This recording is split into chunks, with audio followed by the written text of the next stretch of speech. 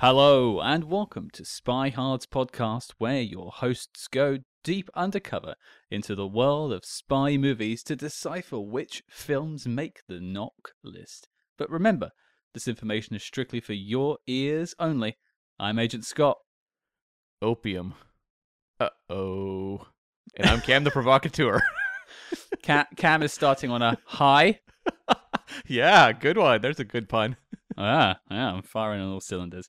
But we have an interesting film to look at this week. One I've heard mentioned online quite a few times. People have asked us to take a look at, and I'm glad we're finally here. But before we talk about the film, I think we need to introduce our guest. Now, I sent out invitations to our secret tournament on Spy Hard's Island. And no one answered. And no one answered. And so then I was left sort of dumbstruck on what I could do. No. We have one man step up to the plate. He is the creator of the Kung Fu Movie Guide website and the host of the Kung Fu Movie Guide podcast. It is Mr. Ben Johnson. Hello, sir. How are you? Hello there, Scott. Hello there, Cam. Yeah, very well. Thank you so much for inviting me onto your show. It's good for you to be here. I'm glad you also got dressed for the occasion. You're wearing your what is it? The ritual uniform. Absolutely, yes. For on the island, ritual uniforms only here. Yeah, that's right. It's like Bruce Lee. I'm not attending the morning ritual in uniform. You're going to get chastised by some strange guy on the side with a clipboard. Yeah. Good stuff. Oh, well, before we get into the actual film itself, let's talk about you a wee bit. Now, I did sort of say off the top, your website, the Kung Fu Movie Guide, and the podcast you have as well. I guess from the sound of it, you like some Kung Fu movies. Yeah, very much so. Yeah, so the website came first, and that was just through, I guess, growing up, just having a passion for watching martial arts movies. Well, initially getting into, I think like all of us probably had that initial Bruce Lee phase and fascination that then led into various other Hong Kong action movies, which was so, prevalent and popular around the 90s and 2000s as well. And as we were saying earlier, I think a lot of people's sort of passion for that genre, for some people it may be waned, others it may have sustained. And I think it's sort of stayed with me for many years now. So yeah, just been writing about the genre for quite a few years. The podcast came about, what did we say? 8 years ago? Is that right? It's probably around then. So yeah, it's been running 2015. So yeah, it's a long time. That again was sort of an offshoot from the website in just arranging interviews with people that normally traditionally I would have written up as written interviews that then would have gone onto the website. And then I guess because podcasting was becoming more and more prevalent and more popular medium, it was easy to turn those recordings into potentially a show or at least a format or an idea for a show. And here we are, 90 episodes in, interviewed loads of my heroes. That's the great thing about doing this thing, isn't it? Is you do get to speak to so many heroes, people I watched growing up, and even a lot of the martial arts stars of today, the likes of Joe Taslim or, Scott Adkins, or great directors like Gareth Evans did the Raid films, had so many great people onto the show over the years. So it's been an absolute privilege and a treat, really, just doing that and chatting to these people. Well, I'm curious, what, if you can remember, was the first martial arts movie that kind of, lit the flame, if you will? Yeah, I do know that. So the big one for me was, interestingly, and related to what we're going to talk about, it wasn't actually Enter the Dragon. It was Dragon, the Bruce Lee story. I don't know if you've seen that one. Did you watch that? 1993, a biopic? Yeah. I mean, it takes some great licenses with the truth, shall we say. But as an entertaining look at Bruce Lee's life and achievements, some wonderful performances, great fight scenes. I mean, as a kid, I was absolutely captivated by that movie. Just hadn't really seen anything quite like it. And then that's then evolved into, wanting to learn a bit more about who this Bruce Lee character was, investigate, what some of his movies. And that then obviously then led into actually training and then trying to get into martial arts and trying to find a local kung fu school. Not easy for living in a small town like Swindon, which is where I'm from in the southwest of England. Trying to find a kung fu teacher in Swindon's not easy, but there we are. So that sort of sparks that fascination really, and it's continued ever since. Well, I was actually going to ask about whether you'd actually gone and studied martial arts as a as a result of watching all these films. And I don't know if you said you struggled to find a place in Swindon, but did you ever find somewhere? Did you get to train at all? Yeah, absolutely. I got into a school when I was quite young and continued it throughout being a teenager. So I did find a kung fu school, learned Wing Chun, learned a lot of the animal kung fu styles. Did a bit of kickboxing, just sort of generally dabbled in lots of different things. Learned a bit of wushu, but it's very hard to do all the jumping kicks, and when you're 6 foot tall, it's not easy to throw yourself around like the way Jet Li does. So I learned that lesson pretty quick. But I've always had a passion for martial arts, and particularly martial arts movies. I suppose it's through osmosis. It's a way of sort of pretending that you can, you're learning these great moves through the films, maybe. And do you have like a favorite era? You are like the expert at this point. You've watched so many. Is there any particular, period or anything really that kind of jumps out to you in terms of like your favorites to visit or revisit? Gosh, that is such a good question. I think because this is the beauty of martial arts cinema, I think in general. I mean, first of all, it dates all the way back to the silent era. So it's certainly not a modern phenomenon.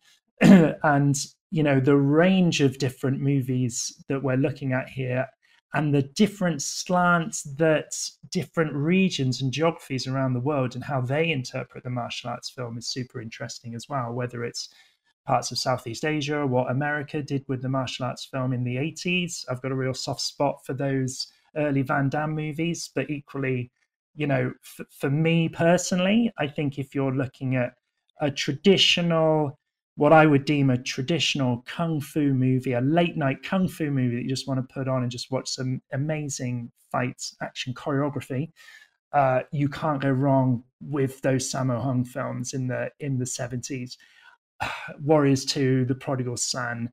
He was on such a winning streak across the late 70s, early 80s. His choreography is really hard to beat. And then even into his modern day action films that he then made with Jackie Chan in the 80s. I think, if anyone listening to this has not seen, Wheels on Meals or Dragons Forever, yes, rush out and watch those movies. Yeah. So there's loads to choose from. It's hard. It's like choosing a favorite child, I'd say. Right.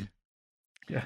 That's entirely fair. Now, I would say though, I think you've proven your credentials pretty well when it comes to a master of these movies, and that's probably the reason why you've written the guide online on them. You're the go-to man. You know them all, and there's a weird sort of symmetry in what we're doing and what your show and website are doing as well. Because as you say, this sort of film, it's not like a 70s or 80s invention. It goes far back. So do spy films. They go all the way back to the silent era, and we've explored them all the way back there as well. But transitioning a little bit, because the film we're talking about this week is a kung fu film, but it's also a spy film. Now, I haven't questioned you about this ahead of time. This is completely fresh. I've never asked you about this either. Ben, what's your thoughts on spy movies? Gosh, that is good question. Hate them. No. I love a spy movie, but I'd say that my knowledge of spy movies probably don't. There's not many sort of deep cuts there that I can think of. other than, you know, the immediate reference points whenever you say a spy movie, in my mind, is James Bond. I mean, I'd immediately go to Bond as a reference point, as indeed I think we will mention this, the film that we're talking about today, which is a huge James Bond ripoff. Yeah. I do enjoy a spy movie, though. I've got to admit, and that's a resilient genre as well, isn't it? They still make good spy movies. It's amazing, isn't it? I always think in my head, you know, gosh, you know, surely they've reached the pinnacle of martial arts movies. You know, they can't get any better than this. So then a film like Ong Bak comes out, and you see Tony Jaa for the first time, and you think, oh gosh, okay, they have actually come up with something quite incredible here. Nothing will beat that. And then a few years pass, and The Raid comes out, and it's, oh my gosh, this is the most incredible thing. And then a few years later, then the John Wick series suddenly comes. It's one of these things that just never seems to die. It's constantly reinventing itself, and that's really exciting. And the spy movie seems, in my view, to do a similar thing as well. And I don't know if you'd agree with that. It hasn't improved since the 50s. All downhill. After what are you talking about? James Mason was the man.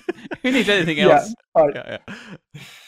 Yeah, but would you count like things like, I guess, like the Bourne movies and that sort of for sure. that sort of thing? Yep. Yeah. I mean, they really changed the game, and even as, you know, it's a great outlet for action as well. And even, you know, I guess you could go into the real mainstream and look at what Tom Cruise has done to Mission Impossible movies. I mean, my gosh, they just get more and more exciting over the years. So it's. Well, I find it to be a very flexible medium. I mean, you mentioned John Wick in terms of kung fu movies. There's also a spy element to those films. There's a clandestine organization, the tables running everything. Like, you could analyze all the John Wick films from a spy lens, and who knows, Monday maybe we will. I think both of our two genres are very flexible. Yeah, and it does lend itself to action as well in many ways. And I think with I mean, obviously the action will probably vary as, I guess, to the attention to detail. I think probably where Enter the Dragon. Well, it'll be interesting to get your thoughts on this. Whether, I don't know how highly I can rate it as a spy movie, but I can certainly rate it very highly as a martial arts movie. Well, I think before we get to that, the final question I'll ask before we queue up the film is: you said you like the Bonds. You know, that's sort of your go-to when it comes to spy movies. And that is where a lot of people's heads goes to as well when they think of spy movies, especially Brits. I think sort of programmed into our DNA, like the notes to the Bond theme is basically our DNA structure. But for you, what's one of, like, some of your favorite spy movies? Like, if you could name a couple that you could off the top of your head. Well, if I'm thinking Bond films immediately, I mean, I was a huge Daniel Craig fan, actually. I know they always say that when it comes to Bond, it's the Bond you grew up watching that you like the most, and that would be Pierce Brosnan. But I think Pierce Brosnan's films, probably some of the weaker Bonds, definitely one of the were. Oh, I don't know if that's controversial. No, swing away. But just personally, in my opinion, although Goldfinger obviously is fantastic, there are some good ones. I just very much dislike Die Another Day. I think that's terrible. But if you look, I think Daniel Craig's movies have been fantastic. Casino Royale and Skyfall I really enjoyed, and No Time to Die. How good was No Time to Die? My gosh. So I think he had a really strong track record there, and also I guess it's the Bond that represents the age that we're living through now. Again, it's that need to constantly reinvent itself, to make itself relevant to today's audiences. And it will be really interesting to see what the next iteration of Bond looks like. Because obviously, I guess they now need to start over, and it'll be interesting to see. The other references around spy films, the obvious ones that I can think of are the ones I've just mentioned there. So I love the Bourne movies, and I do like the Mission Impossible series as well. I think they're really impressive as well. Well, it's serendipitous timing, really, because we literally just spoke about No Time to Die last week. So there you go. We put Daniel Craig to bed for his final time, and it was a lovely journey we had for those 5 films. So I'm glad you liked them too. Yeah, you're a fan of who is your favorite Bond then? Well, I've personally myself, I think I have the same upbringing as you in terms of timings. Yeah, So yeah, I was a Pierce Brosnan guy, but I stuck to Pierce Brosnan. I was very much yeah. GoldenEye and Tomorrow Never Dies. You know, if we're speaking of sort of Hong Kong action films, you know, Michelle Yeoh, very Of important course. to Tomorrow Never Dies. That's how I was introduced to her, actually, funnily enough. So I think Pierce Brosnan is my go-to. Cam's is a little bit different. Yeah, I mean, I would say the best is Sean Connery in his Yeah, first three movies. But I would say my favorite, probably Roger Moore, just because he's the one I grew up with. So it's like, if I want to watch the best Bond movies, I'm putting on like, the Daniel Craig Casino Royale or Dr. No from Russia with Love. But if I just want to have the hangout with Bond time, it's going to be a Roger Moore one. yeah, yeah. Yeah, I have a soft spot for those ones as well. I think it's yeah, it's whether they've aged particularly well. I'm not too sure, but Mm, timeless timeless. Yeah, vehicles. well, I think that segues us over beautifully because it's the same era as Roger Moore. I guess all that's left to say is enter the Cam. Tell us all about it. Oh my God. Yes, we are here this week to talk about the 1973 Bruce Lee epic Enter the Dragon. Yes, we hear you. We're here to talk about it. Enter the Dragon. It's time to finally do it. Now, before we get to sort of the letterbox.com synopsis, I'm actually curious to everyone in the room your sort of first experiences of Enter the Dragon. And Ben, you're our esteemed host, the master here in this secret island, the Spy Hard's Island. When did you first come across Enter the Dragon in sort of your journey into kung fu movies? this was a really early watch for me. Actually, this may have been the first Bruce Lee. The thing, it's hard. It's hard for me to remember a time when I wasn't aware of Bruce Lee and his films. So I'm trying to go back to that time. So I would have seen Dragon the Bruce Lee story where there are elements. There's a sequence towards the end where they recreate the mirror fight scene. And I remember then seeing Enter the Dragon, I think was the first Bruce Lee film that I saw, and actually being a bit sort of not disappointed, but like, what on earth? What was that? I think it was probably just because my cinematic tastes weren't quite that evolved at that age. Mm. So I was used to seeing, 90s blockbusters, I guess, at that age, and probably expecting a similar cinematic experience that you got with, a big movie like Dragon the Bruce Lee story. And Enter the Dragon is a low budget movie. Even by 70s standards, it's, I think, $500,000 was the budget for the movie, which is peanuts even back in 1973. So you're dealing with that. But also just the 70s aesthetic, the whole sensibility, the vibe of the movie. It's it's a product of its time, isn't it? Let's be honest. So I think there was a few elements there that sort of I was like, oh, okay, that's interesting. And then I think once I then got into the Hong Kong movies of Bruce Lee, revisiting Enter the Dragon, and then just absolutely loving it. I think I went through a period of just watching this movie most weeks, most months growing up. It's one of the few movies I can probably recite every line from as well.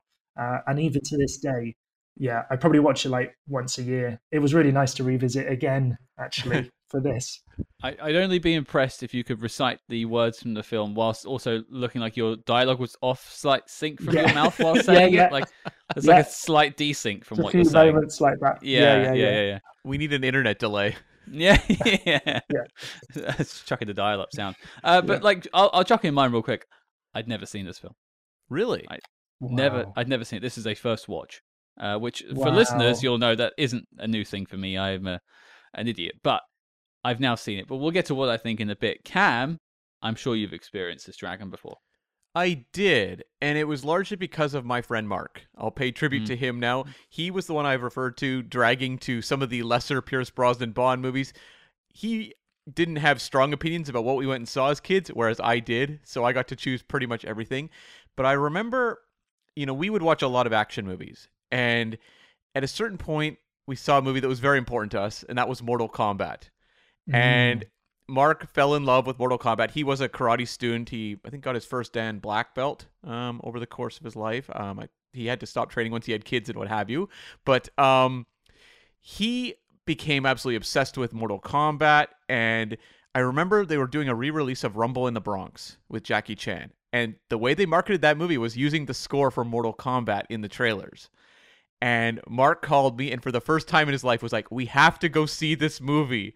And so we went and saw Rumble in the Bronx and fell in love with it and proceeded to see every Jackie Chan movie they re-released around that time period. Super Cop, Mr. Nobody, just the whole, or yeah, that's right, Mr. Nobody, and the whole string of them that showed there, Operation Condor. And a lot of them were retitled, but nonetheless. And I remember at a certain point, Mark wanted to watch also some other things. So after we'd kind of run the gamut of what our video store had to offer, by the time you're watching Jackie Chan's The Protector, you're like, I need something else. This movie is not good.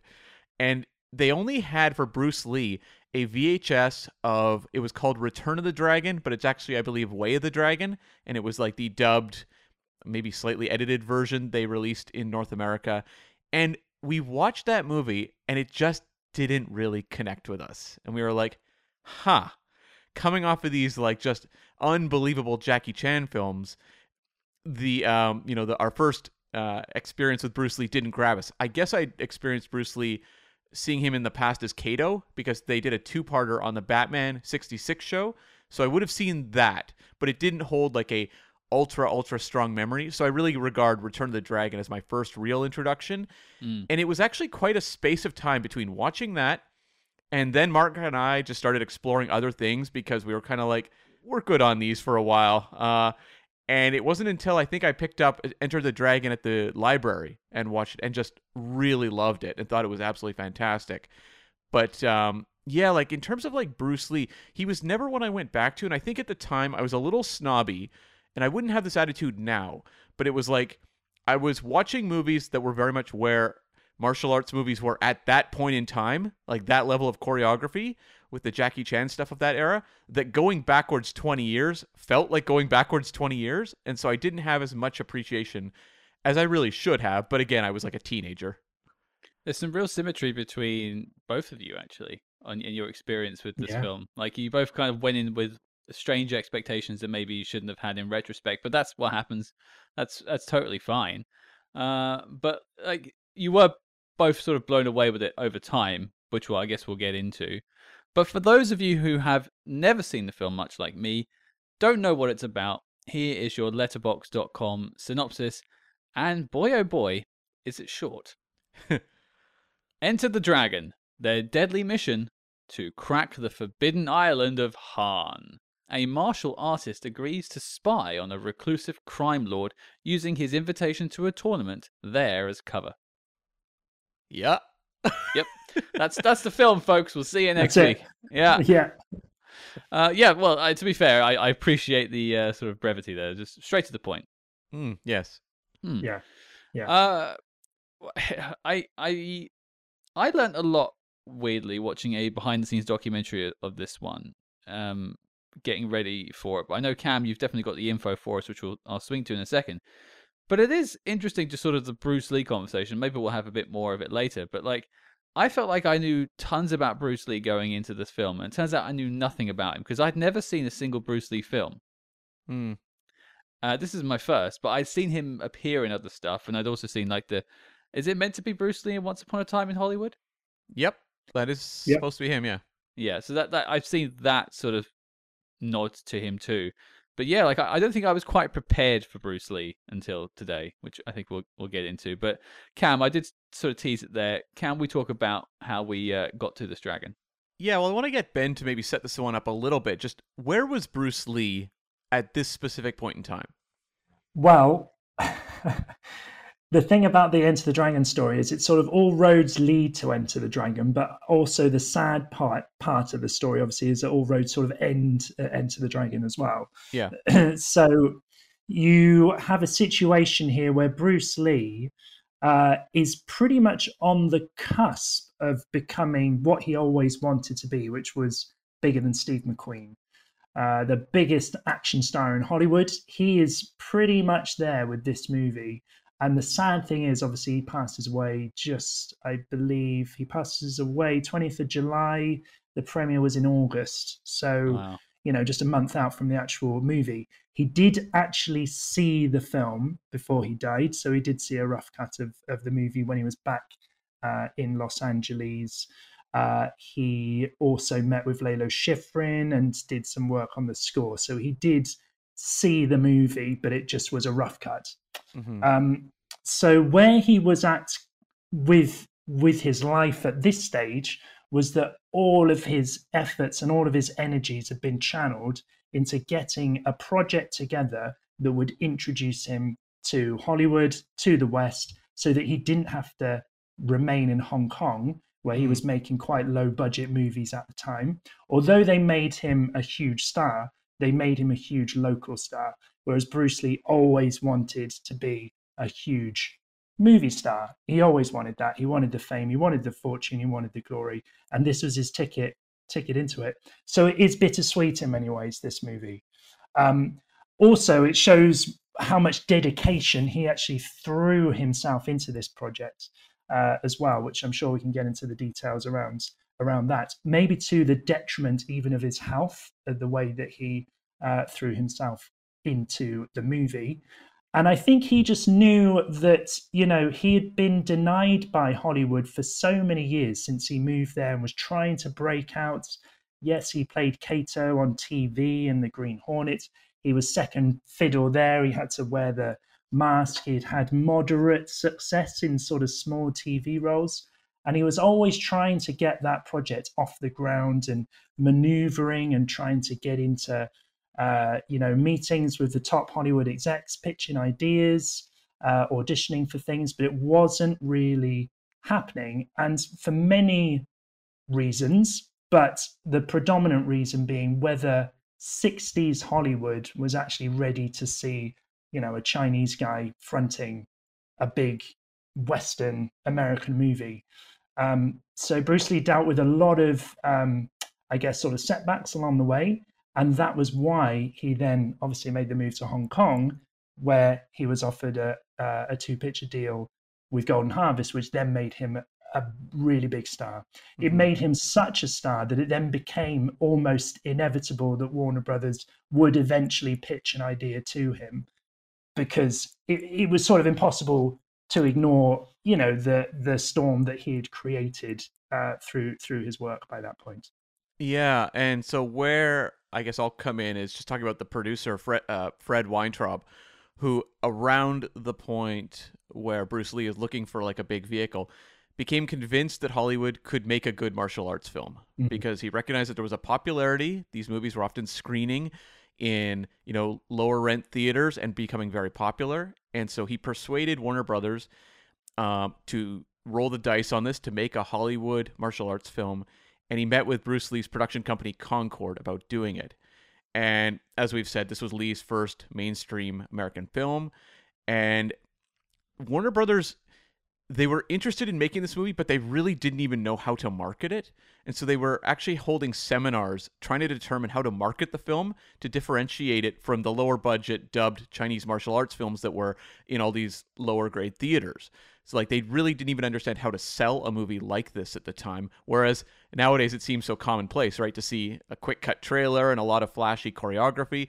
But in 1972 or something, when they're working on the production, they're still baffled as to how to market this. Yeah, no, and just further to that point, I mean, this was the first time that an American crew had actually been over and filmed in Hong Kong as well. So, that's I know that there's co-productions do happen quite commonly now, but this was obviously the very first time that had ever happened. So, and that brought with it all sorts, all manner of complications, shall we say. But yeah, you're right. They were dealing with a new thing. You got to remember the Kung Fu TV series that Warner Brothers made, which Bruce Lee auditioned for. That became a huge hit early '72 when that came out. So there was precedent for this. It was in the air. It was in the, it was very much the zeitgeist of the time. And a lot of people didn't even know, they'd never even heard the term Kung Fu before. That was a whole new concept to them. So Bruce Lee is right person, right time, but also the only person really at that time who really had pardon the pun, the chops to actually deliver the goods, because at the end of the day, whatever you think of the movie Enter the Dragon, you come away from it thinking, well, that guy's the real deal. There is no CGI in this movie. Bruce Lee is the star. He's such a powerful, amazing screen presence in this movie. It was almost destiny. It was bound to be that this, he was gonna make it in this genre, as I say, right place, right time. Mm-hmm. I mean, I wouldn't worry. Your chop pun was better than my kick pun earlier. I did a mental thing there. I was like, should I say that? But there you go. I said it. And there is an interesting, strange duality going on at this sort of time because, we talk about spy movie connections, which I'm sure Cam will get into, but you talk about what happened to George Lazenby at the end of On Her Majesty's Secret Service. He leaves because he thinks that, spy films are out of vogue. And you talk about kung fu movies are starting to become sort of vogue at this point, start to fall into it. And then a few years down the line, you've got George Lazenby and The Man from Hong Kong. Yeah. So Yeah. he was he sensed where that trend was going in a sense. Yeah. But unfortunately, he just probably shouldn't have left Bond. But that's a whole other discussion right there. Yeah. Yeah. Well, that was a Bruce Lee movie, Man from Hong Kong. And Golden Harvest had set up. In fact, the day Bruce Lee died, he was meeting George Lazenby for lunch to discuss him appearing in Game of Death, which was the movie Bruce Lee was going to work on afterwards. So yeah, he'd arranged to meet Raymond Chow and George Lazenby for lunch that day, and that was the day that he died.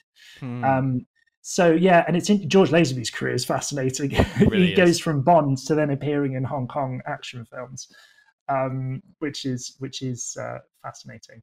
Yeah, and so like you mentioned Game of Death, but like I believe at the time Bruce Lee was developing Game of Death, and he was co-writing, going to direct it and star in it, and ended up jumping over to Enter the Dragon because that opportunity presented itself. Yeah. You got to remember in the early 70s, so things really ramp up for Bruce Lee once he signs with Golden Harvest. Then The Big Boss becomes this all big selling hit across Hong Kong. First Hong Kong movie to gross, it grossed millions of dollars. Big international success as well. That then enters Bruce into the stratosphere, and he's working pretty solidly then right up to the moment of his death, really. So yeah, you're absolutely right. Game of Death, he was filming once he wrapped on Way of the Dragon, which he then got the call, I believe, from Warner Brothers to then go out and sign the contracts for Enter the Dragon around that sort of time. And then the filming took place in Enter the Dragon in early 73. So I think early January 73. And then the filming takes place January, February, March 73. And then the next step for Bruce Lee then was what he should have done. Hindsight 2020. He should have just taken a rest and just taken a chill pill for a little bit. But Bruce Lee being Bruce Lee, and I think the fact that he knew he had a good movie on his hand with Enter the Dragon, he had been in the wilderness for so many years in Hollywood. I think he probably overworked himself at that stage. Didn't listen to his body and just carried on working. You're absolutely right. He then picked up Game of Death straight away. To then work on that, and then then he passes away then in the summer. So yeah, and so a little bit on the people working on the film as well. So the writer was a first-time screenwriter, Michael Allen, and this was his debut. And he wrote the initial draft in 3 weeks. And he said basically from putting pen to paper and a film being finished, it took 4 months. So this was a very fast effort for him. And he does not have like a big filmography. I think only 7 credits on IMDb. But he also wrote the Isaac Hayes movie Truck Turner, which is a total blast. He worked on the 1980 Flash Gordon.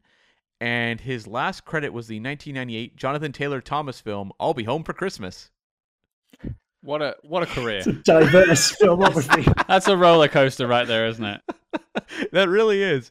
And the director, Robert Klaus, apparently only one director wanted this job. I can imagine there would have been a fair amount of snobbery in the 70s about taking on a martial arts film. It happened with 60s and spy films as well. Yeah, totally. Same thing. Yeah. Yeah. And Robert Klaus is really interesting because he was actually completely deaf. Oh, And so he had a very strong visual sense, and he had assistant directors with him to help him with like the dialogue. And he was right out of the gate pretty successful. He had 2 Oscar-nominated shorts in the '60s, and then made his debut with 2 films in 1970. He had Dreams of Glass, which was a drama, and then Darker Than Amber, which was an action film starring Rod Taylor, who we talked about with The Liquidator. hey, good old Rod Taylor. Yeah. And this film was his follow-up to an episode of the TV show Ironside. He was also a screenwriter, so he was doing screenwriting assignments kind of around this point as well. And he is someone who, after doing Enter the Dragon, went on to do a number of martial arts films. He did Black Belt Jones, Gymkata, the China O'Brien series with Cynthia Rothrock, and he also finished Game of Death after Bruce Lee had passed away, and wrote the book, Bruce Lee, the biography, in 1989, part of which was adapted loosely into Dragon, the Bruce Lee story. Bring it all back home. Yeah. Bruce got on well with Robert Klaus. I think he's one of the few people during the production that he actually did get on with, because he had huge fallings out with definitely Michael Allen, the writer, and a big falling out with Fred Weintraub as well during production. So, Bruce Lee was not immune to his own sort of diva moments, shall we say. But Bob Klaus, he got on with, I think he agreed on Robert Klaus directing because he could tell that he could be flexible on certain things. He was someone who was open to suggestions. He wouldn't sort of close down Bruce Lee's idea. Bruce Lee, I think, felt that he was a good director, as someone that he could work with. And you're right, his track record, he's not the most flashiest of directors, but yeah, he introduced Jackie Chan as well, because he directed The Big Brawl or Battle Creek Brawl. He introduced Cynthia Rothrock as well. Yes, the China O'Brien movies. He was the one who was put forward to direct and finish Bruce Lee's unfinished Game of Death. Well, I don't know if you've seen that movie, but it's an interesting one. It's a little bit of a, I think, Trail of the Pink Panther. Bit hokey. Yeah, where it's kind of cobbled together, isn't it? Very much so. Yeah. It's got cutaways from Bruce Lee's other films as if he is sort of, acting within that film. It's very odd. It doesn't fully work. Right. That's like one of the outstanding ones I haven't seen, because I'd always kind of heard that, but I should complete the journey. The last part of it, which is the genuine Bruce Lee footage where he's fighting Kareem Abdul-Jabbar and Danny Nosanto, I mean, that is amazing. You suddenly just, the film comes to life and you realize what's been lacking throughout the whole movie. Right. A few other production notes. Rod Taylor from The Liquidator was going to play the role that John Saxon played in the film. No way. I could have had the Liquidator in this film. That would have been great. Yeah, it did not work out, and I found various reasons. Part of the, I don't know, like, I don't know if it's ever been hammered down specifically why, but one thing I saw that popped up a couple times was that Bruce Lee felt that he was too tall for the role and wanted someone a little bit shorter.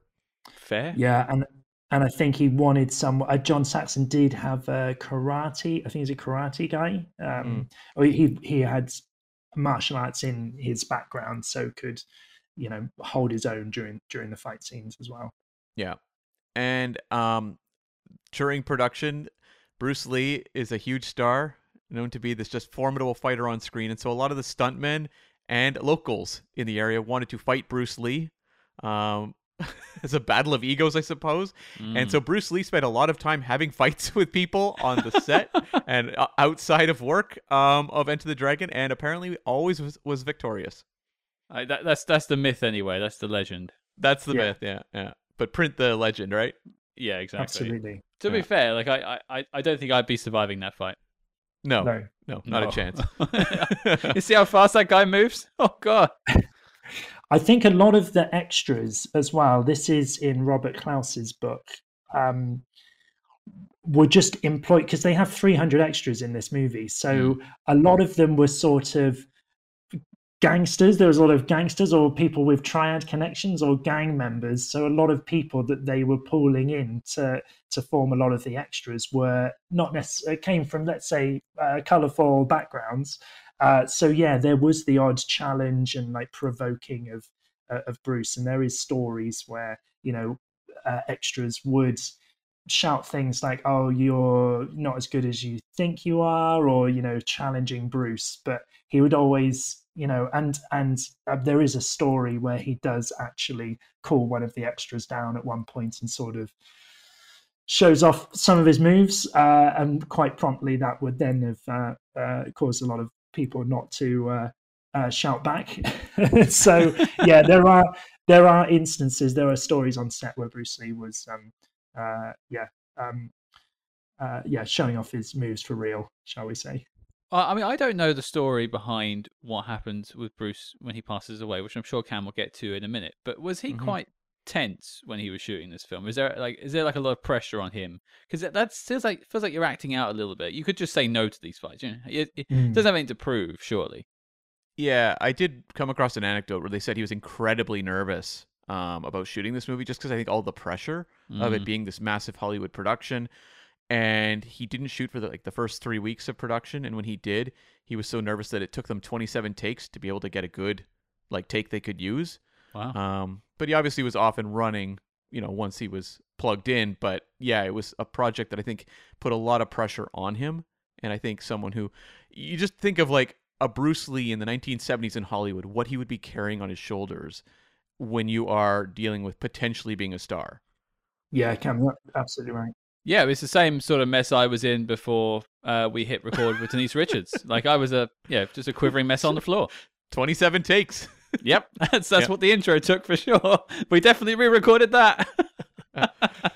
Yeah, I mean, you're absolutely right, Cam, and I think it's the culmination. You got to remember that he's been waiting his whole life for this moment, and he's worked so hard to get there as well. That he was someone who did put obviously immense pressure on himself, and I think with just reason he was nervous as well, because this was unprecedented. So actually give a Chinese actor such a lead role in an American film. There wasn't really any, he was sort of the first person to do this, and he had just reason to be nervous that, oh, I'm going to be stitched over by the American producers here. Someone needs to take control of this production, or that his fear was that he would be ultimately shafted in the edits. John Saxon, I know, John Saxon really didn't think much of the production. He got a holiday to Hong Kong out of it. He didn't think much of it, but I know that he was coaxed into it very much as saying, you're the lead here. And if you look at the movie, he is the only character who has any serious story arc. Yep. He starts off as a bit of a gambler. And then at one point you think he's going to be coaxed into actually joining Han and his operations, and then obviously he kills his buddy, and then he has that sort of emotional scene. He's the only character in the film with any sense that as a sort of fully rounded character. Even Bruce Lee had to really fight to add anything to his character here, to add any sort of depth. I know he fought really hard to put a lot of his own philosophy and his approach to the martial arts into a lot of the scripts. None of that was there in the original script that Michael Allen presented. So he was nervous, but for just reason. He thought, if I don't really commit ultimately to this, then the project's going to run away from him. But I think as soon as the rushes started coming in, and once he'd got over a lot of the issues that he had, particularly around the script and working with Michael Allen, once he was fully on board, no one could deny what he was turning in was just magic. So Warner Brothers then very quickly had to appease to their star, because they knew they had a winning formula on their hands. Yeah, and they were looking to book him for a second film as well and pay him $1 million. And then, of course, he passed away July 20th, 1973, of a brain edema. And so that obviously was never going to happen. And this film premiered, as Ben said, less than a month after his death at 32. And the studio actually boosted the marketing budget for the movie because they realized that the world wanted to see this movie. And so they really got it out there, and it was a big hit. The budget was $850,000. Domestically, it did 25 million. International 65 million for a worldwide total of 90 million dollars. And so in like 1973, that is big money. Sure, I think like what that return is, like mathematically speaking, that's a very good return. It's one of those returns like the original Halloween where you're just like, Right. holy smokes, when you compare the cost versus what they brought back, just massive. And it's also had one heck of a legacy. So I imagine like VHS sales, DVD sales, Blu-ray sales all throughout the years have really propped this one up too. Oh yeah. Yeah, definitely. And I mean, the top 3 for the year, number 1 was The Exorcist, number 2 was The Sting, and number 3 was American Graffiti. Because this is the earlier 1970s, it's impossible to find like a top 200 chart, but Enter the Dragon did very well. It has to be sort of top 20 for sure. Yeah. Yeah. Okay. Anything else for Cam? Couple things. I'll just say like the success of this movie led to many early Hong Kong films being dubbed and re-released in North America. And with Bruce Lee's passing also led to a lot of other clone Bruce Lee films. So there was various actors, Bruce Lee, L-I. There was also L-E. And then there was also Bronson Lee, who had a Charles Bronson mustache and was Japanese. Oh my god. I need to see this person. There's Dragon Lee as well. Korea's answer to Bruce Lee was Dragon Lee. He made some great films. Was there any gems in these films, or were they all kind of disposable? The thing that happened, obviously, as soon as Bruce Lee dies, you've got the Kung Fu boom and its leading star is dead. So what do you do there? You've got a massive void. And these unscrupulous producers very quickly latched onto this idea of these what are now known as Bruceploitation films. So are they any good? Well, it all it all depends what your tolerance levels are for these kind of like trashy movies. But one or two of the Bruce Lee films are actually quite good. I'd certainly recommend. He did a movie called Dynamo that was pretty good. A lot of these though were, just straight ahead crime movies where they would take on Bruce Lee's mannerisms.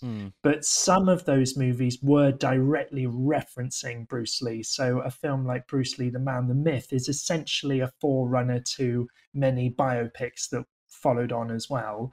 But Bruce Lee, The Man, the Myth is probably held up as one of the better Bruceploitation films, as it was quite faithful, and it was done definitely in tribute to Bruce Lee and his values and what he brought to the martial arts and movies in particular. A lot of the movies though are quite trashy. Okay.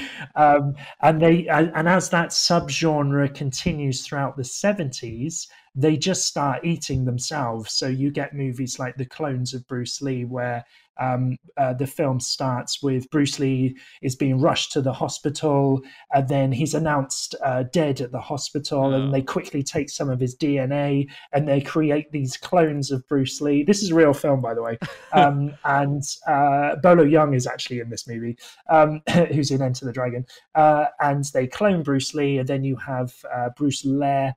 I forget the other Bruce Lees that are in that movie now. So pretty trashy stuff, but that just shows, I guess, what a void Bruce Lee's death caused in the Hong Kong martial arts film industry. People in the grindhouse cinemas and definitely overseas were lapping these movies up to the point where a lot of those Bruce Lee clones have their own fan base even now, and even I have a soft spot for those movies, even though most of them are pretty terrible. And that just shows really why Hong Kong cinema is crying out for a new thing to take over from Bruce Lee, which then thankfully we had Jackie Chan arrive, who was very much the antithesis of Bruce Lee, where Bruce Lee was very intense. Jackie Chan was more slapstick. He turned the joke on himself. He wasn't afraid to actually get hit a few times.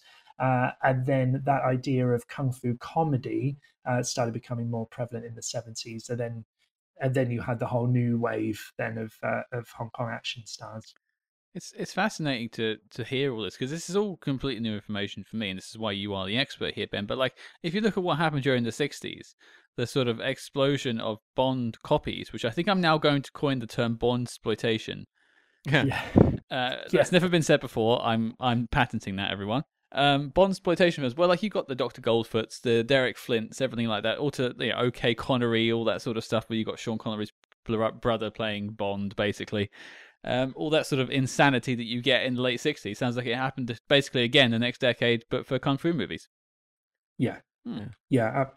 Absolutely, absolutely. And there's a certain charm to those movies, I'm sure. As a fan of the genre, you probably enjoy seeing these slightly sort of knockoff versions. Not the Goldfoot ones. No. Depends. Depends. No. Yeah, it's a hit and miss. We mentioned the Liquidator with Rod Taylor earlier, so I guess that's all connected. Yeah. And just bringing us full circle, of course, 1993, Dragon the Bruce Lee story comes out, the origin story for Ben. And that is also the same year that Brandon Lee, Bruce Lee's son, is killed in a tragic prop gun accident on the set of The Crow. So yes, the curse of the Lee family continued. Wow, that is a shame. But I think we should celebrate a little, and let's actually finally talk about Enter the Dragon. Let's start the tournament loud and proud. Our first contestant, our competitor in the ring, is Ben. Ben, I want to hear from you. 2023, you've visited Enter the Dragon many, many, many times, but what do you think of it in the year 2023? Well, it's an interesting one. I still, for some reason, I think probably this is to do with, the age you are when you watch certain films, particularly around the age when you're, quite impressionable and still sort of finding your feet. You're looking for references and things that you can call your own as well. So I still have a soft spot. Every time I see Enter the Dragon, it still sort of takes me back there. But I always see new things in it as well, which is quite surprising, really. I still find the movie completely captivating, particularly Bruce Lee's performance, his energy, his versatility, the way he moves. Just there's something so cool and unique about him. There really isn't. This film's 50 years old. It was released nearly 50 years ago in August. There's not been anyone like him before or since, really. And I'm saying that with 50 years worth of kung fu movies on top of that. I think even, hardened martial arts fans, martial artists would agree that, he was a pretty unique guy. And yeah, I just can't think of many other people that you can compare him to. Now, the movie itself, I cannot profess to say this is certainly not Citizen Kane. This is not a great work of literature or anything, is it? It's a pulpy B movie that was done very much on the cheap, that Warner Brothers really didn't throw a lot of money behind. They weren't too sure about it themselves. The fact that we're still talking about it, having this conversation, it 50 years later, is purely down to one reason, and that is Bruce Lee. With anyone else, this movie, I think, would have been long since forgotten. I would imagine. Sorry, when you said about it being 50 years, it occurred to me that when this is actually coming out, it's about a couple of weeks away from the 50th anniversary. I just did the math. So there we go. Yeah, that's crazy. The timing is perfect. All planned. All part of the plan. Yeah. We're going to edit that part out, Scott. Yeah. That's fine. Well, fine. Well, Ben, I'm glad you still love it. It's clear that it's one you hold near and dear to your heart. I'm going to save me to last because I'm interested to hear what Cam has to say, because I suppose you're both the two that have seen it before. I'm the fresh eyes. So Cam, what have you got? I loved watching this movie last night for the show. I think it was interesting comparing watching Bruce Lee now and having obviously been a huge fan of Jackie Chan. I think the difference for me is kind of like the Fred Astaire, Gene Kelly thing, where it's like Fred Astaire, his whole goal in all these musicals was to make his dancing look effortless. And that's kind of like Bruce Lee. There's a coiled intensity. He's unstoppable. He'll take people down with one hit. It's he's like a machine. And you look at Jackie Chan, he's more like the Gene Kelly, where his whole thing was, I want to show the work. I want to see people to see that I'm exhausted, that this is tiring, and that I am taking hits and it's not easy. And, Gene Kelly famously was he roll up his sleeves in all these musical numbers because he wanted to look athletic. This took work. And I think that's very much the case when I look at these two stars now in contrast to each other. And that's one thing I really loved last night about watching this movie, was just seeing like how Bruce Lee, every shot of this movie, he understands the camera and how to come across in an incredibly iconic way. Like, this is, to me, comparable to, you know, John Wayne or Clint Eastwood in like their best westerns. You know, when they walk on screen, everyone's eyes are on them, and the camera loves them, and they know how to perform for the camera in a way that's so specific, but a skill that like very few have. And to me, like, what I love about this movie is like, it is like, in terms of its storytelling, it is a B movie. It's, you know, borrowing from various things we've seen. There's a lot of Bond, you know, crossover we'll I'm sure talk about, but there's like an imagination to this movie. I find a lot of, say, like the lesser martial arts movies, you're kind of waiting to get to the martial arts scenes. Like, the storytelling stuff can feel like sometimes a little bit of a slog. But here, there's so much wackiness and invention, and it feels very comic booky. I think at one point, you know, one of the characters said, Jim Kelly's character says of the villain, like, you belong in a comic book. But like, this movie has the energy of a comic book. It's fun and vibrant. And so like, even when there's not action scenes going on, I'm just like interested in the world of it and in the scale they create, where they just, you know, have like the big villain party where everything's so colorful and there's something to see in every shot of the frame. And I look at also like when they show up, and it's just like the camera sweeping over the entire grounds of all the various fighters meeting for this tournament. There's an imagination to the scale. I think, you know, Robert Klaus has made a movie that just visually is dynamic to look at, and it's paired very well with a star who knows how to hold the screen and is clearly a movie star. It's interesting sort of seeing what they came up with here, because as Ben was saying, there's not a lot of budget behind this film.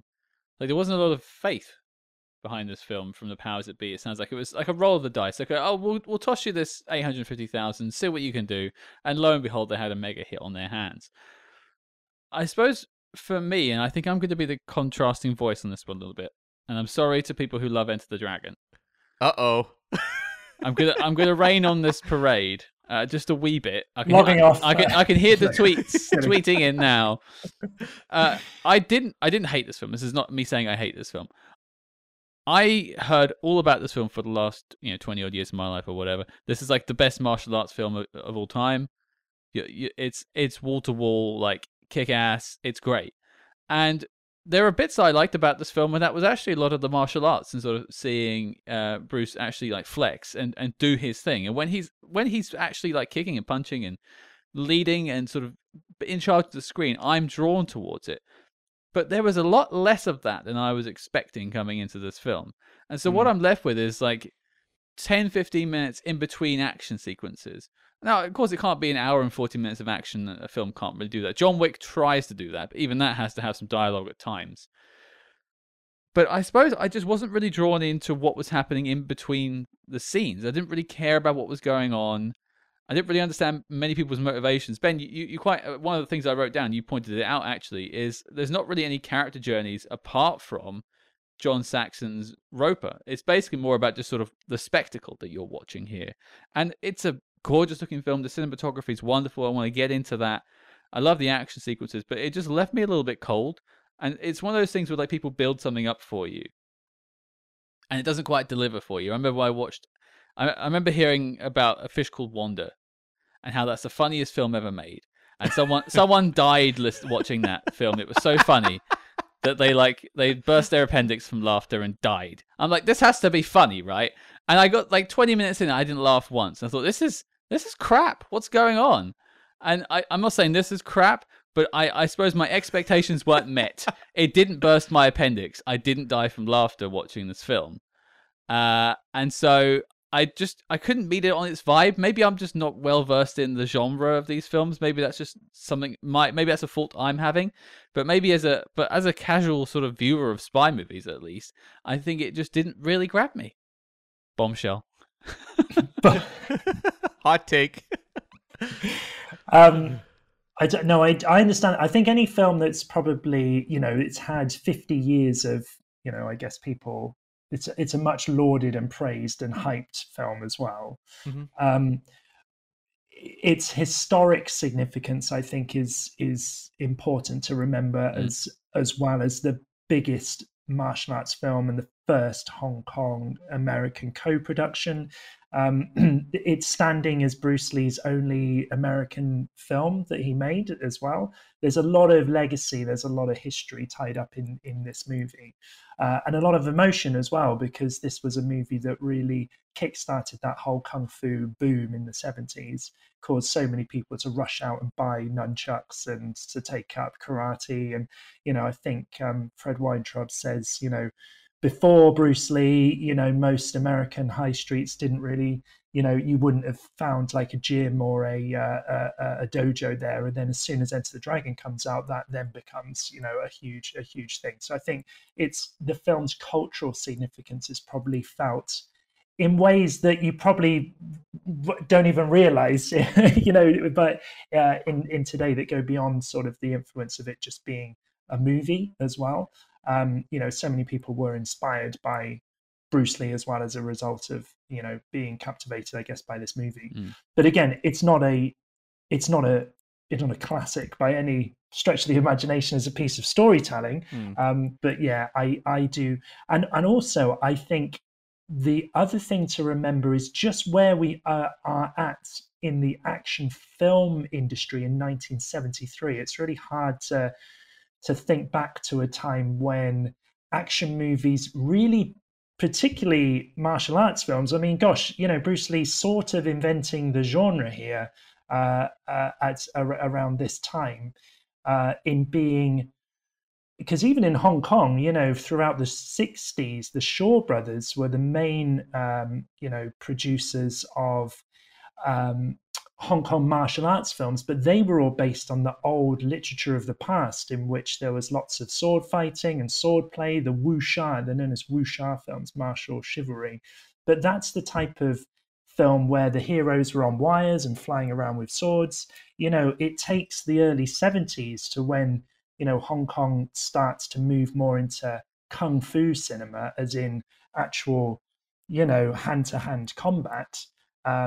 That was still very much in its early stages as well. So if you compare, particularly if you compare the type of choreography that was going on even in Hong Kong around that time, Bruce Lee is literally, his choreography is head and shoulders. And to this day, I will stand by this. If you look at Bruce Lee's fight choreography, maybe the Bob Baker fight in Fist of Fury, maybe if you look at his fight with Chuck Norris in Way of the Dragon, his fight choreography is really fantastic. It still holds up today, I think. It's very hard hitting. It was the first fight choreography where you looked at it, and Bruce Lee was very specific at this. He brought his own people over to spar in his movies. Bob Wall, for instance, in Enter the Dragon, was one of his students, someone he trained with, and Chuck Norris as well, who he knew very well. He brought these people over because he knew they could take the hits. And nothing looks better in a fight scene where you have a little bit of contact. Why does John Wick look so good? Because Keanu Reeves is doing the moves. He's actually doing these judo throws. He's throwing people to the ground. There's full contact, or what can be perceived as full contact. Bruce Lee was introducing these things into his fight choreography even back then in the early 70s. It was really something you didn't see very often. So I think that's why his choreography particularly resonates today. It still has a real punch, has a real impact even today. I'm reminded a little bit, my sister watched Citizen Kane this past week, and her takeaway was like, yeah, that was good, but it didn't grab me. Sure. But it's like so much of what Citizen Kane is accomplishing was just been absorbed into the DNA of all movies that you kind of don't recognize what's special about it anymore. And I think there's a little bit of that with Enter the Dragon, but I can bring up something that actually may be a little helpful for you, Scott, which is like, this movie comes out in 73. The biggest studio action film of the year, also a Warner Brothers movie, I believe, is Magnum Force. Okay. And, the second Dirty Harry movie, which we covered on the Patreon.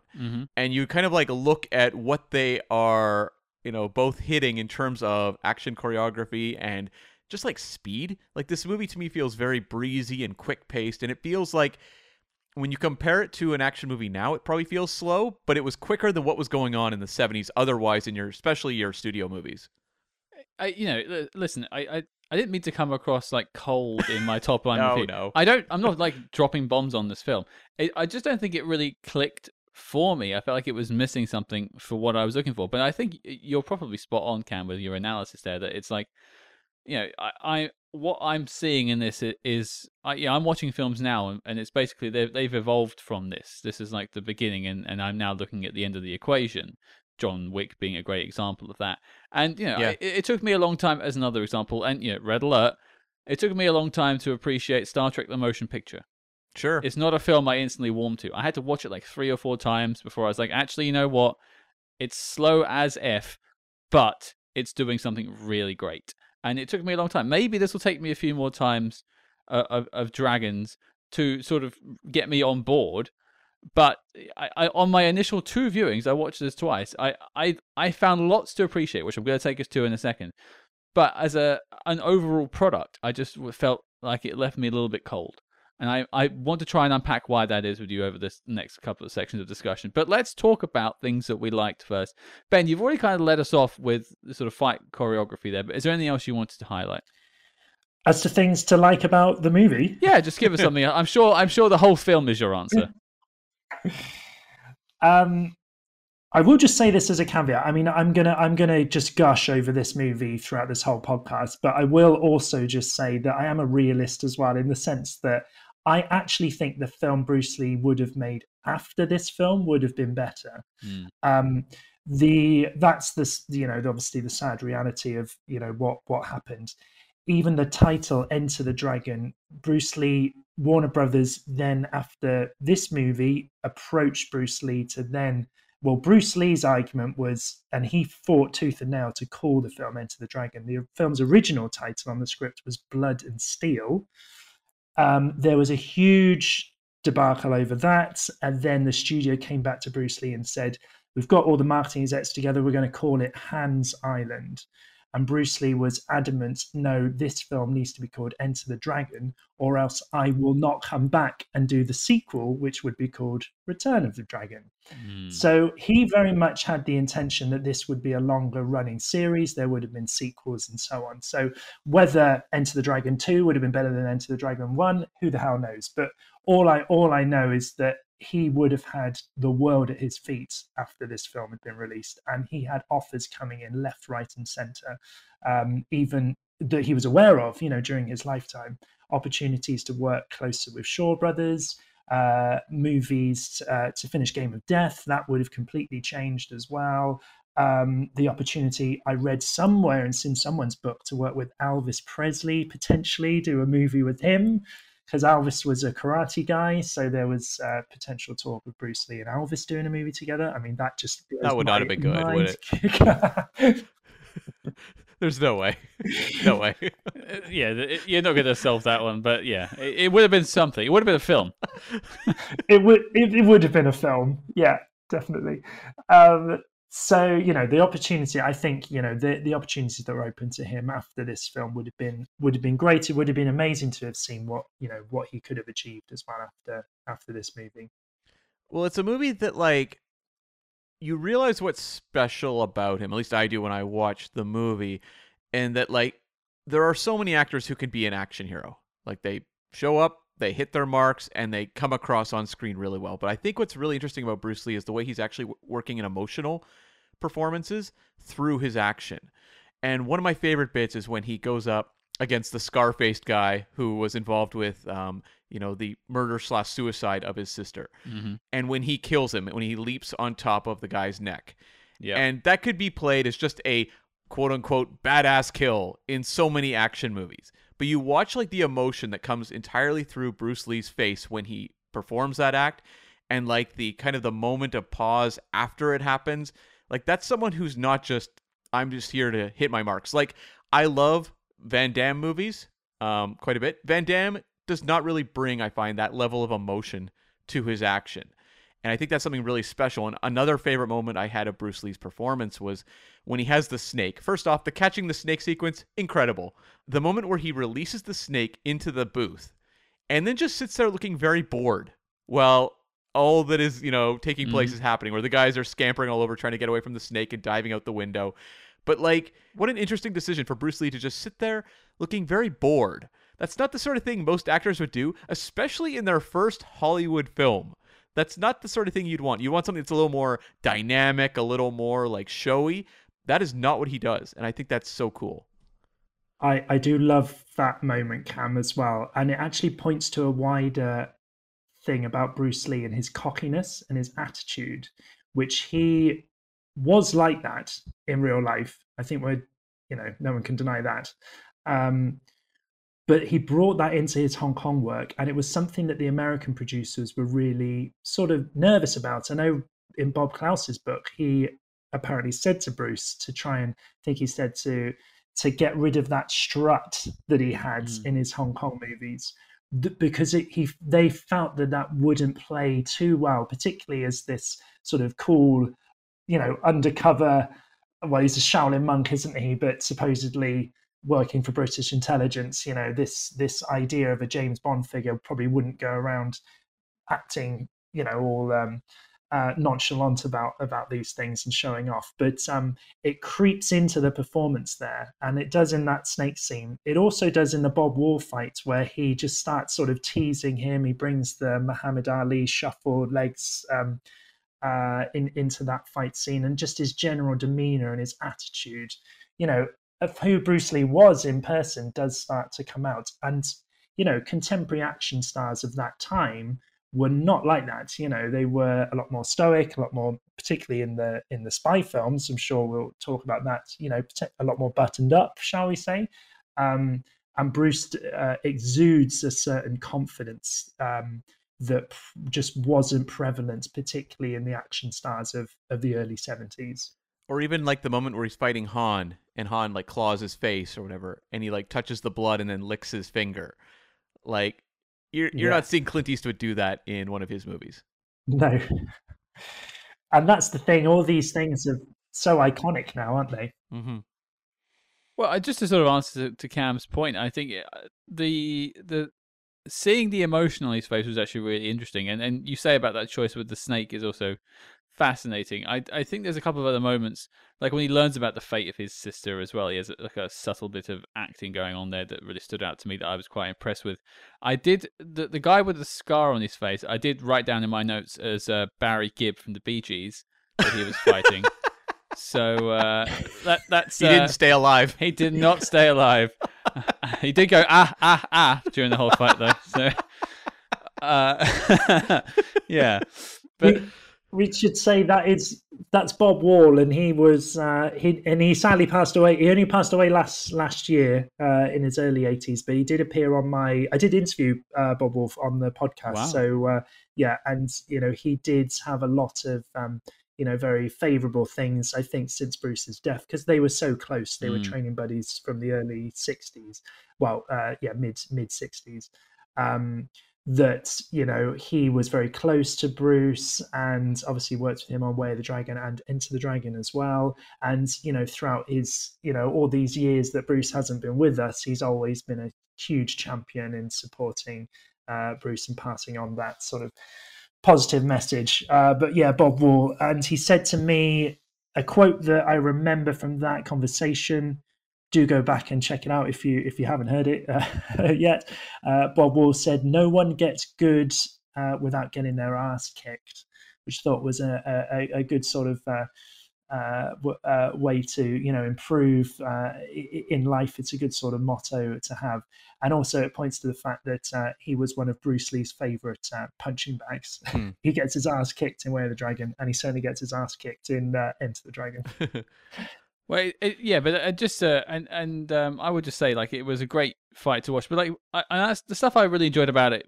Firstly, was just watching Bruce work his magic. Like every fight, I did a little poll throughout, like what was my favorite fight, because I thought it'd be a question we'd ask later, and maybe we will.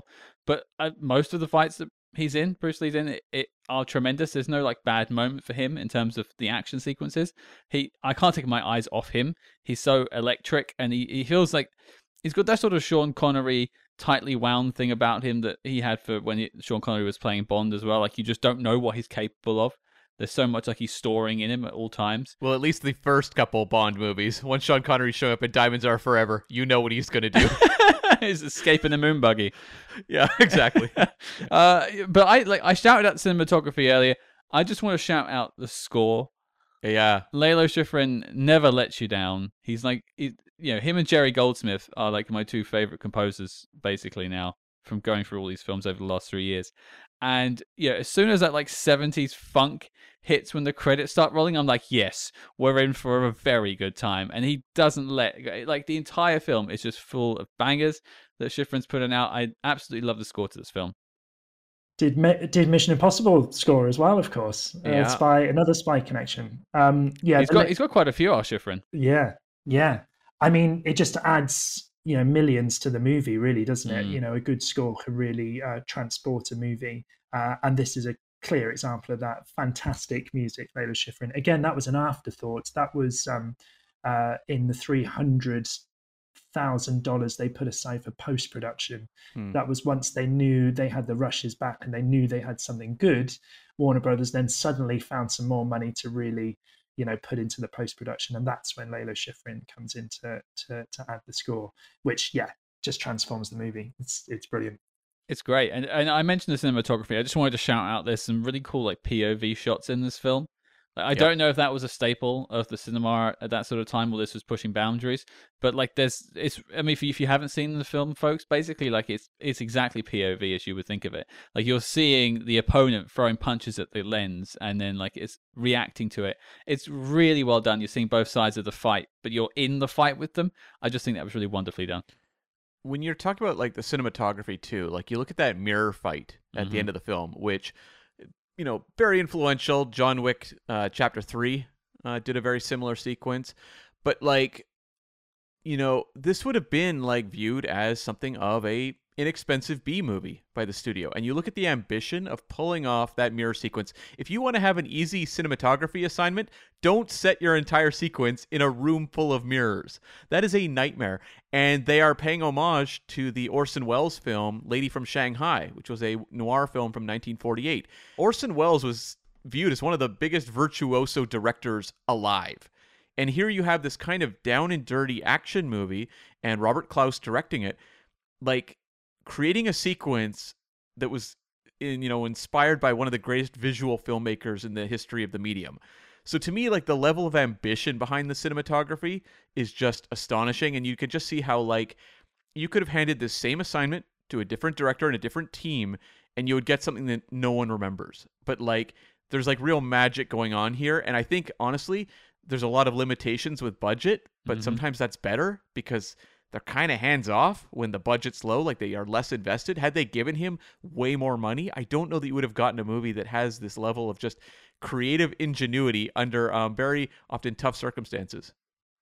And I think it connects beautifully to a film that comes out exactly 1 year later, which is James Bond's attempt at a kung fu movie, The Man with the Golden Gun, where you get a mirror sequence, very much not quite the same as this, but definitely riffing off of it.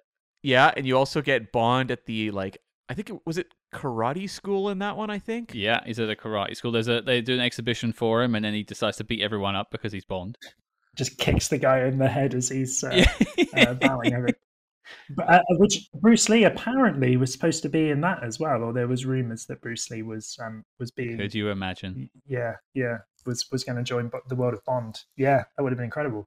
It would have been incredible. And there's the bit at the start of this movie where he's talking to like a student and says, never take your eyes off your opponent, even when you bow. And that's something that the Bond film 1 year later has Bond kicking the guy in the head when the guy doesn't keep his eyes on Bond.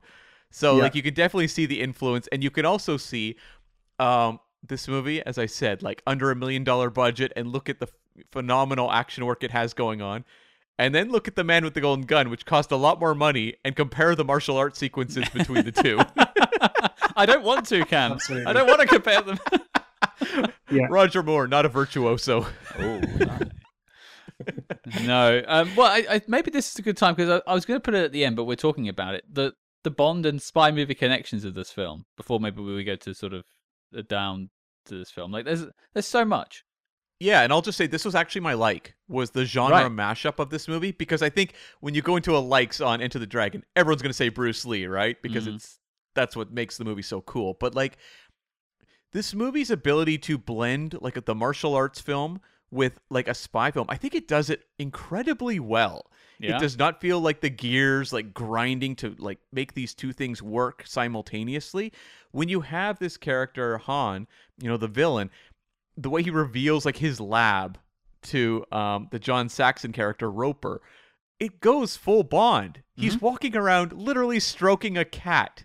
And I was like, oh my God. And you've got him, with interchangeable hands. So you have like an iron hand, like Dr. No at one point, Mhm. and then, blades and claws by the end. Very like mix of Dr. No, but also a lot of the Bond sort of adversaries he'd go up against, like the henchmen. And I mean, the whole lair sequence is so much fun. And it just feels like it has taken this pivot into kind of like your Bond spy film, but does it so seamlessly that it doesn't feel jarring to me. It feels like a natural extension as to where we were going, even though when you break the movie down into sections, it feels bizarre that we wound up there. It feels completely out of place, but like it absolutely works. And there's more like connections too. Han's Island is Spectre Island. Like for anyone who's is following the sort of Spectre story, like that's the training school that Spectre go to. I wouldn't be surprised if Han ran the Spectre Island. We just never saw him in the Bond films. I could totally see them being connected.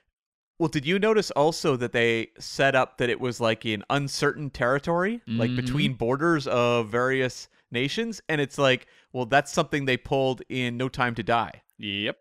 Hmm. Yeah. Spot on. And like, we mentioned the lair. You've also got like an M with Braithwaite. He turns up and, a British spy master giving the exposition, which we love in our spy films. So yeah, a ton of connectivity. But I suppose, Ben, I'll throw it to you as the sort of, I always say spy movie novice, James Bond fan, but, comparatively speaking, novice. How do you find the spy connections, and does it work for you in a sort of a spy lens? It's fascinating, isn't it? Because I think it does. I think it does work personally. However, I know that was obviously that was in the first iteration of the script. So that's first script that Michael Allen produces is very much all the Bond elements are in that. Even to the extent that Bruce Lee's character was supposedly a spy working for the British government.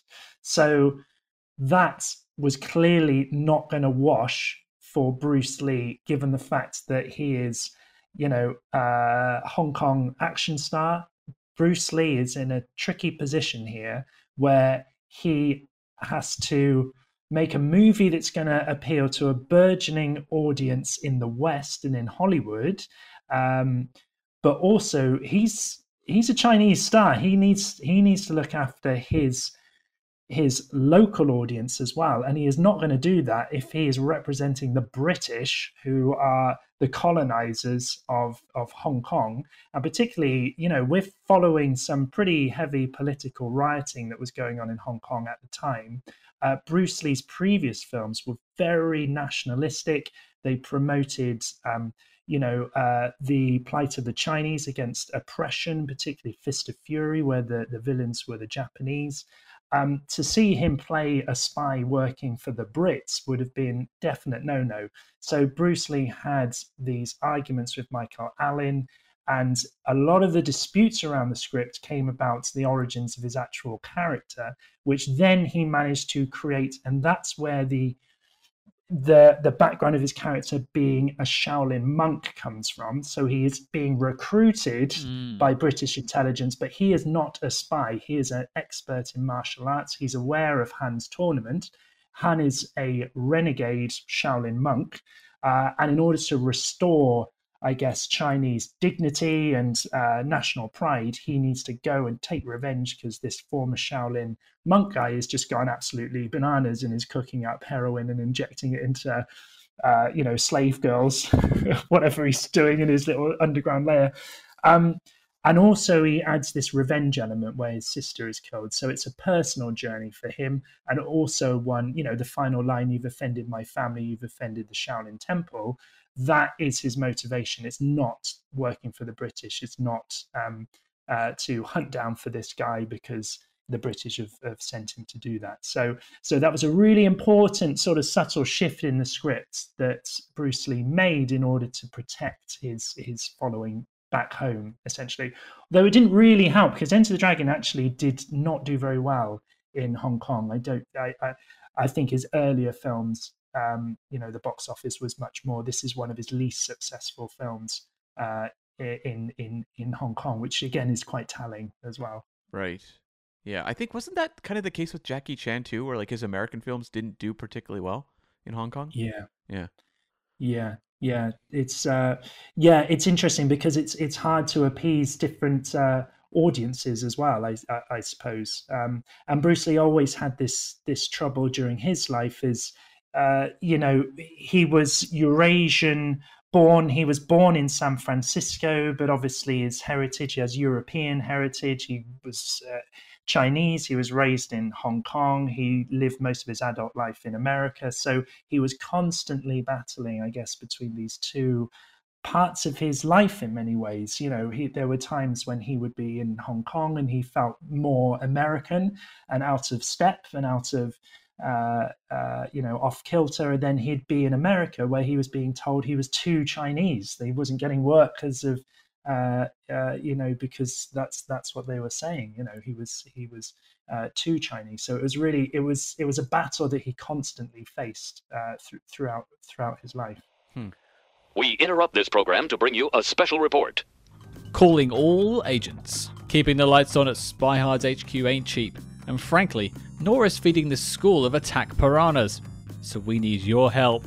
Roger that, Scott. Only at the Spy Hard's Patreon can you gain access to exclusive shows like Agents in the Field, which tackles non-spy films starring your favorite spy icons, and The Debrief, where we channel our inner solitaires and predict how the big spy movie news of today will impact tomorrow. So make like a Treadstone agent and activate your Patreon membership at patreon.com/spyhards today. Cam, tell the people what we have in our sights this week. Scott, it's the end of the month, so that means it's time for the latest episode of The Debrief. This month we're going to talk about Secret Invasion. We'll have the series finale to talk about at this point, as well as Christopher Nolan Bond rumors, and so much more. It's going to be a ton of fun. But before this message self-destructs, Cam, resume the spy chinks. Well, I think it's time we transfer over to the downsides, the things we didn't like. I'm guessing that Cam and Ben's entries in this saga will be very quick, and I'll be talking the entire time. But I'm going to put you on the spot, though, Ben. Is there something you could critique about Enter the Dragon? Oh, golly. It's a tough one, isn't it? I mean, I think the one thing I remember thinking maybe when I first saw it was probably similar to what you said around... I mean, it's an action movie, but, and it really ramps up towards the end, but it's not wall-to-wall action, and there are slower parts to the movie.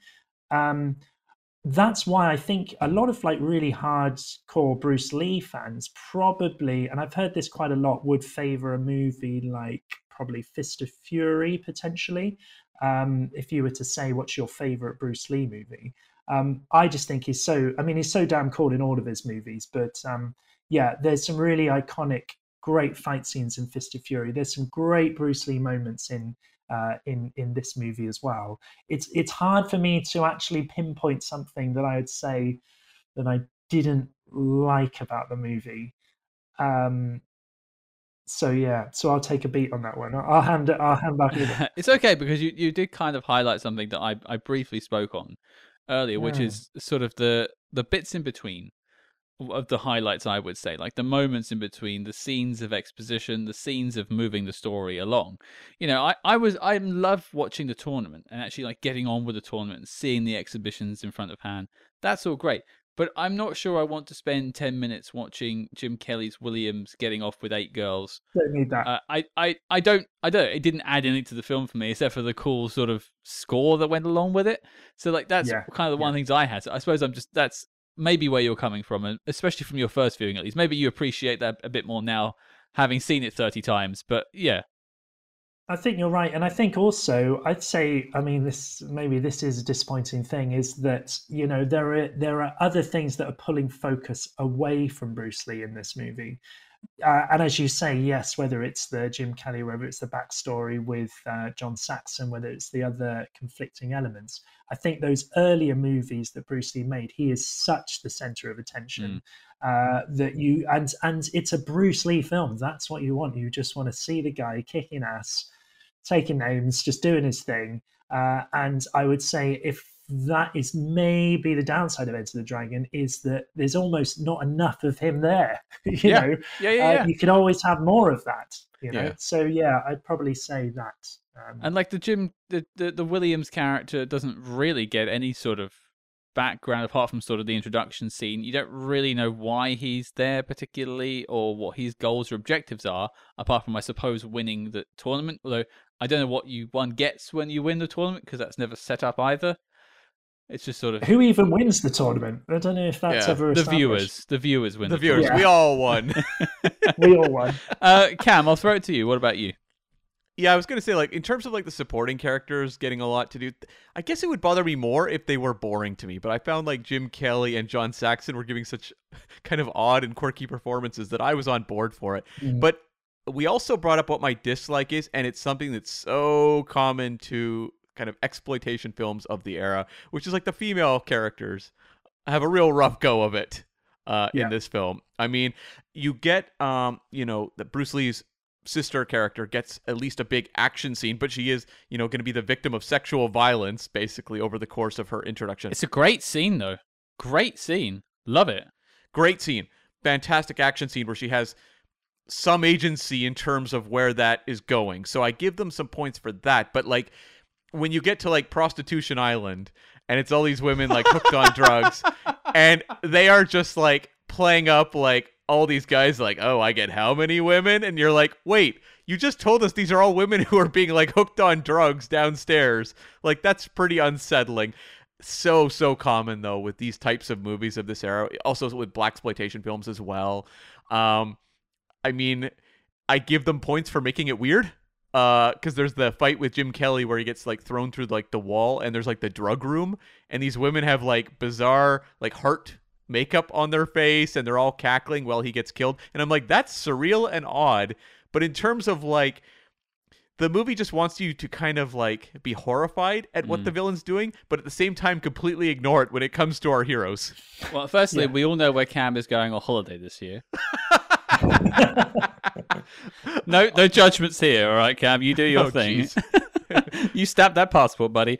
No, I totally. It is a weird thing that there's like a moral implication here that's never really dealt with. But I think that just happens a lot with films around this era, especially the '60s as well. And this is sort of a byproduct of the '60s. James Bond never really took a look at what he was doing until Timothy Dalton came along, really. Yeah, and also you've got Anna Capri as Tanya, who's kind of like the madam who's overseeing this whole operation. Like she's pretty fun in the movie, but like they give her no ending. They just cut to her like dead on the ground at the end, and I was like, wait, what happened? Yeah, I feel like she's really underserved here. It's a real shame. It's like, are they building her character up? Oh no, she's dead. So yeah, it is a real shame that and all the female roles in this film are pretty. It's and it is very much it's a product of its time, and you're absolutely right. You could label the same thing to those early Bond films as well. Mm-hmm. Oh yeah. But also you've got like Betty Chung as like Mei Ling, who's like the agent they actually have embedded on the island, and you look at like how little she even gets to do, and it's like that's a pretty important character in theory. Yeah, absolutely. There's a really interesting Golden Harvest movie that they made after this that was one of the films Bruce Lee was going to make with George Lazenby.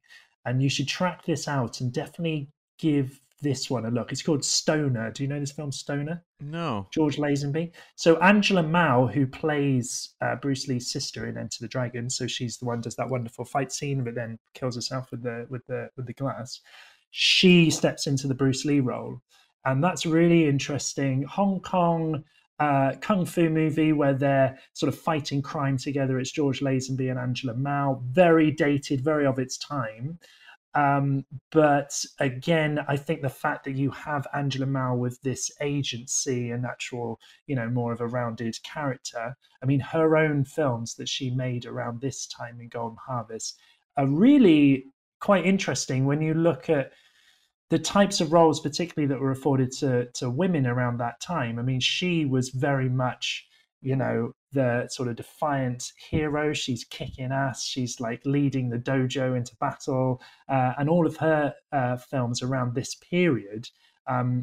Are really quite, I guess, sort of forward-looking in many ways. So, yeah, and I'd certainly check out some of her work that she did in the Golden Harvest years, particularly Stoner. Not seen that for a while, but I'm sure, that would be a really interesting movie to review and to check out, I reckon. That sounds like a Patreon film, if I ever did hear one. Definitely. Well, I'm just going to then just say my quick dislike that no one's really spoken about too much, and that is the dubbing. Yeah. Now, I really can't stand dubbing when it's done in the Bond films around this time in the 60s, where you get the Bond girls are often overdubbed with, because usually they would get like European models play some of the Bond girls, and then they would get, American or British actors to do the voices instead. In this film, the entire film is overdubbed, and it was recorded with that in mind, basically, from what I can tell from my research. If that's what they were doing at the time in this sort of cinema, absolutely fine. I can understand why they stuck with that. But as someone who's viewing it in 2023, especially when the lips don't match a lot of the time, and we've even had someone on the show when we were speaking about Ghost in the Shell who actually does dubbing as her job.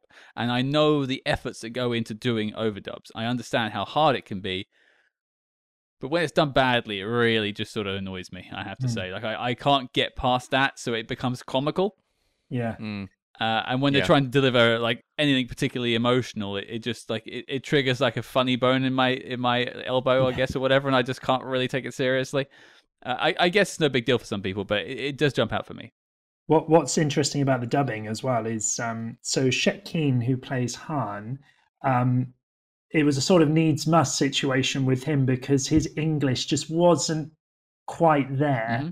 So he is actually dubbed by Key Luke, very famous Chinese actor, appeared in a lot of American movies. He was Master Po, the blind monk in the Kung Fu TV series. Wonderful booming voice. So when he talks, you can tell that's not coming from Shek Keen. But equally, also dubbing was part of the course, particularly in the Shaw Brothers and a lot of the movies that were made in Hong Kong at that time. Just because of the congestion, the general noise there was, it wasn't, the audio that it would pick up just through the nature of filming in Hong Kong. But also the dubbing was so they could sell their films more easily, obviously, to different international markets. Sure. They could overdub different dialects and so on and so forth. So that was common practice in Hong Kong at that time to film with no sound. So all those old Kung Fu movies are done, with no sound. It's really funny that even continued into the 80s. And, a lot of the Western actors that would appear in Hong Kong movies, because they filmed with no sound, they would be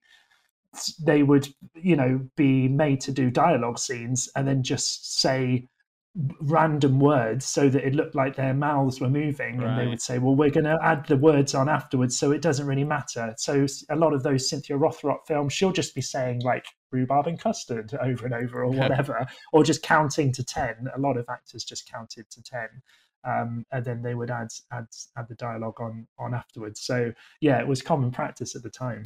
I totally understand, and that it's just something that sort of bumped me, but I guess I'm not well versed in that, so I can leave that where that is. I suppose then before we go to the knock list, it's sort of final notes time. I had one note that I'm just going to leave us on, and I realized during my second viewing of the film where I had the first experience of Enter the Dragon. And this is a reference that will play to a portion of our audience listening, and will probably play to Ben, because we're about the similar age. Yeah. Cam will have no idea what I'm about to say. Okay. But my earliest reference to this film comes from a song called Do You Really Like It by DJ Pied Piper and the Master of Ceremonies from the late 90s, early noughties garage scene here in the UK, because the song starts with Enter the Dragon, and then they have a video which is all themed by Enter the Dragon. I went back and watched it today, and I was like, oh yeah, and the lyrics don't really play anything into it, but it's actually still a really good tune. If anyone liked garage Yeah. in that sort of time period, That's a banger. yeah, great song, Yeah. great song. Absolutely, absolutely. I do really like it, and it is wicked. So Cam, I'm sorry you were left out on that one. That's fine. That's fine. I feel like you're left out for many things. It's my turn. Okay, I'll send you the song afterwards. You can let us all know what you think of it. It's a classic. Ben, Cam, any notes you have left? Ben? Well, I mean, I guess I've probably gushed enough about the movie, other than to say, you know, the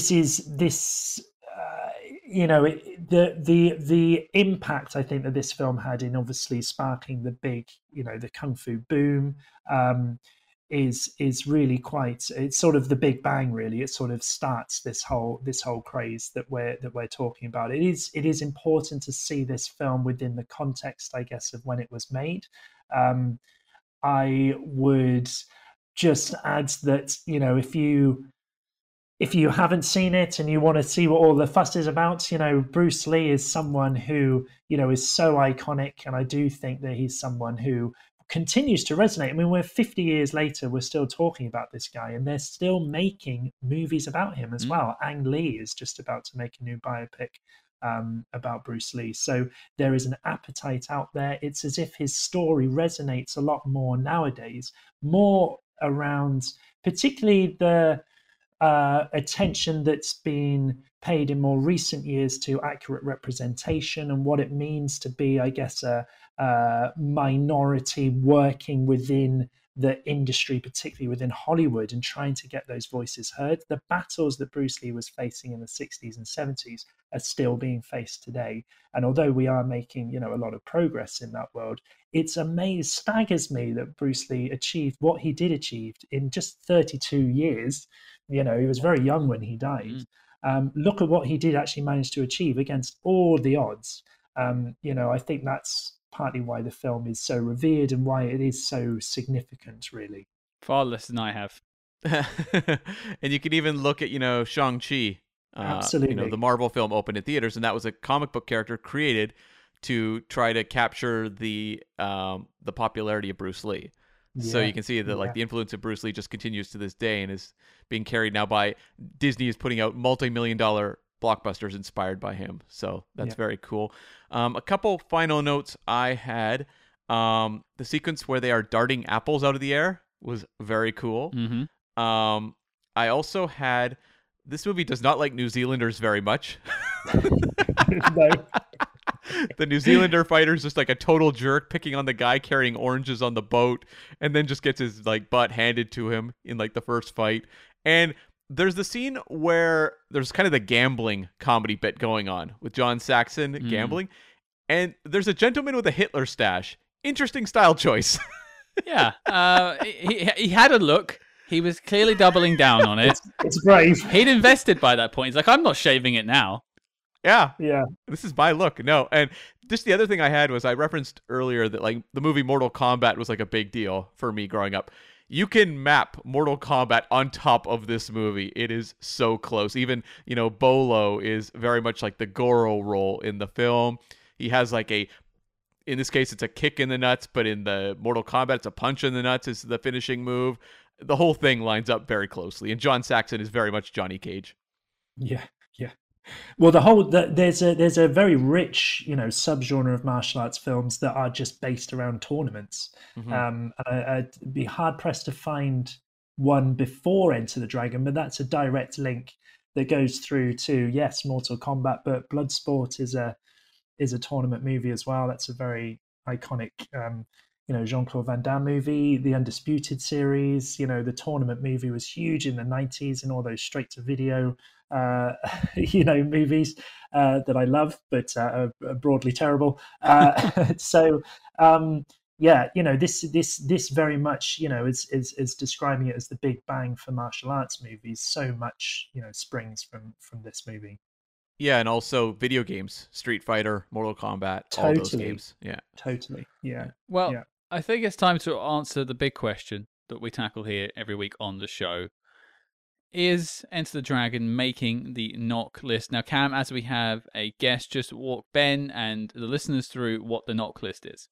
Yes, the knock list is our need to see. official classics of the Spy Hard canon, a very tortured acronym. But every week after talking about a movie, we decide if it belongs on the list of the all-time great spy films. So some movies that have made it on. You've had kind of like your lofty dramas like, 3 Days of the Condor. But then you've also had Bond films like Goldfinger, Casino Royale, 2006. And then even some, curiosities along the way, like the first Flint movie or the Saoirse Ronan film Hannah. Good movie. Yes, so it's a diverse list, but it is quite particular when it comes to our voting. So it is a list of the best spy movies ever of all time. But yeah, we have had some outside ones. Ghost in the Shell is an anime, but that made the list. If you take it from a spy lens, I think it's a very fascinating film to dive into. So let's talk about it. Knock list time. We have 3 votes between us. Could go any way. Ben, I have a feeling I know your answer for this one, but I'm going to pitch it to you anyway. Is Enter the Dragon one of the greatest spy films of all time? Wow. Now, I will preface that we've agreed this is a spy film, so you haven't got to fight for it as a spy film. It's whether you think this is one of the greats. Gosh, well, far be it for me. You guys are the spy movie experts here, so I'm very much a novice into this world. We're agreeing that this movie fits within the spy genre. Mm-hmm. I would say within the spy action genre, I think you'd be hard pressed to find a better action martial arts spy film that so specifically pulls on, I guess, the sort of tropes of the spy genre. I'd be hard pressed. I'd probably need to think of any martial arts movie that does it as well as Enter the Dragon. So, gosh, I don't know. Yeah, I think it's I think it's up there. It's a pretty good spy movie. Okay. Yeah. No, you are on. You are standing firm, and you are on the right track because you've been saying you love this film throughout this whole episode. So that's a yes. It's also to play for. Cam, you're up. Yay or nay? Is it making the knock list? Scott, you and I spent a lot of time talking about 50-plus-year-old spy movies that no one remembers. This is one that the world continues to remember. It's a huge yes for me, not just for the legacy of the movie, but just honestly, we previously talked about Kiss of the Dragon, right? And I look at the comparison between the two and what they're setting out to achieve, and this one does it so much more. Whether it's just the central performance of Bruce Lee, but just the iconography of the movie, the visual imagination. I thought the pacing was very strong. The movie just sucks me in every time I see it. So it's a huge yes for me. Okay, this is one of those weird ones where I'm just voted out basically now. So it's 2 yeses. But I will chuck my 2 cents in. I completely agree with what both of you have said. Cam, if you compare this to Kiss of the Dragon, obviously it's not. I mean, it's Streets, whatever the saying is. It's far better than it's much better than that film. Totally get that. Ben, in terms of it being we've agreed it's a spy film and it's definitely a film that you love, so I completely get your perspective. I don't think it worked for me, personally speaking. I don't think it was a home run that a lot of people say it is. I'm not trying to be the contrarian. I'm not trying to be that guy that's doing the hot takes on Twitter. I don't care about any of that. It just intrinsically, when I watched it, I didn't feel that sort of. For me, the knock list is very much I feel it in my gut when I say yes or no. And for me, it wasn't quite there. It was very close. I understand why Thunderball made the knock list, but I didn't vote for it. Yeah. I understand why this is about to make the knock list, even though I didn't vote for it. So I'm happy it's on there. It just didn't do it for me. I'm just glad Ben was in there to sort of help vote it on, because it could have been a very big disappointment for other people if it just been the two of Cam and I. Well, you should throw it over to your listeners, see what their thoughts are on this one, because it's a kind of hybrid movie, isn't it? Really, it pulls on a lot of different genre tropes, I would say. So, yeah. No, for sure. I mean, we love to hear from you guys. If you think we're wrong or we're right, let us know on social media. But there you go, folks. 2 yeses, 1 no. The dossier is complete and filed as classified. Enter the Dragon is making the knock list. Everyone else on this podcast is very happy right now. That's right. I'm not unhappy, to be fair. I'm glad it's there. And I'm glad there is some representation for a martial arts film on the knock list, because it's added another sort of wing. It's great, and I'm glad it's there. I'm glad Bruce Lee is on the knock list. How cool is that? Awesome. Mm-hmm. How cool is that? So, Ben, I want to thank you for taking the time, joining us on the show, talking about one of your favorite martial arts films. I want to hear from you. The listeners want to hear from you. The Kung Fu Movie Guide. Where can people find it, and what have you got coming up on the podcast? Thank you, Scott. Yes, and thank you, Cam. Thanks for inviting me on. It's been an absolute pleasure to chat about Enter the Dragon. I normally just bore my friends in the pub around this subject, so it's great to great to actually do it on a podcast. Yeah, so what are we up to now? Season 7 will continue. So just having a little break at the moment while sort of put the feelers out there for more guests. We're up to 90 episodes of the podcast now. As you say, been running for quite a few years. It's available in all the usual places that you get podcasts, so Spotify, Apple Podcasts, and so on. The website's kungfumovieguide.com. That's the best place to go to. That's where I sort of regularly update latest film reviews and any thoughts on the genre go up there. And we're on all the social medias as well. So Twitter at KF Movie Guide. We're on Instagram and Facebook as well at Kung Fu Movie Guide.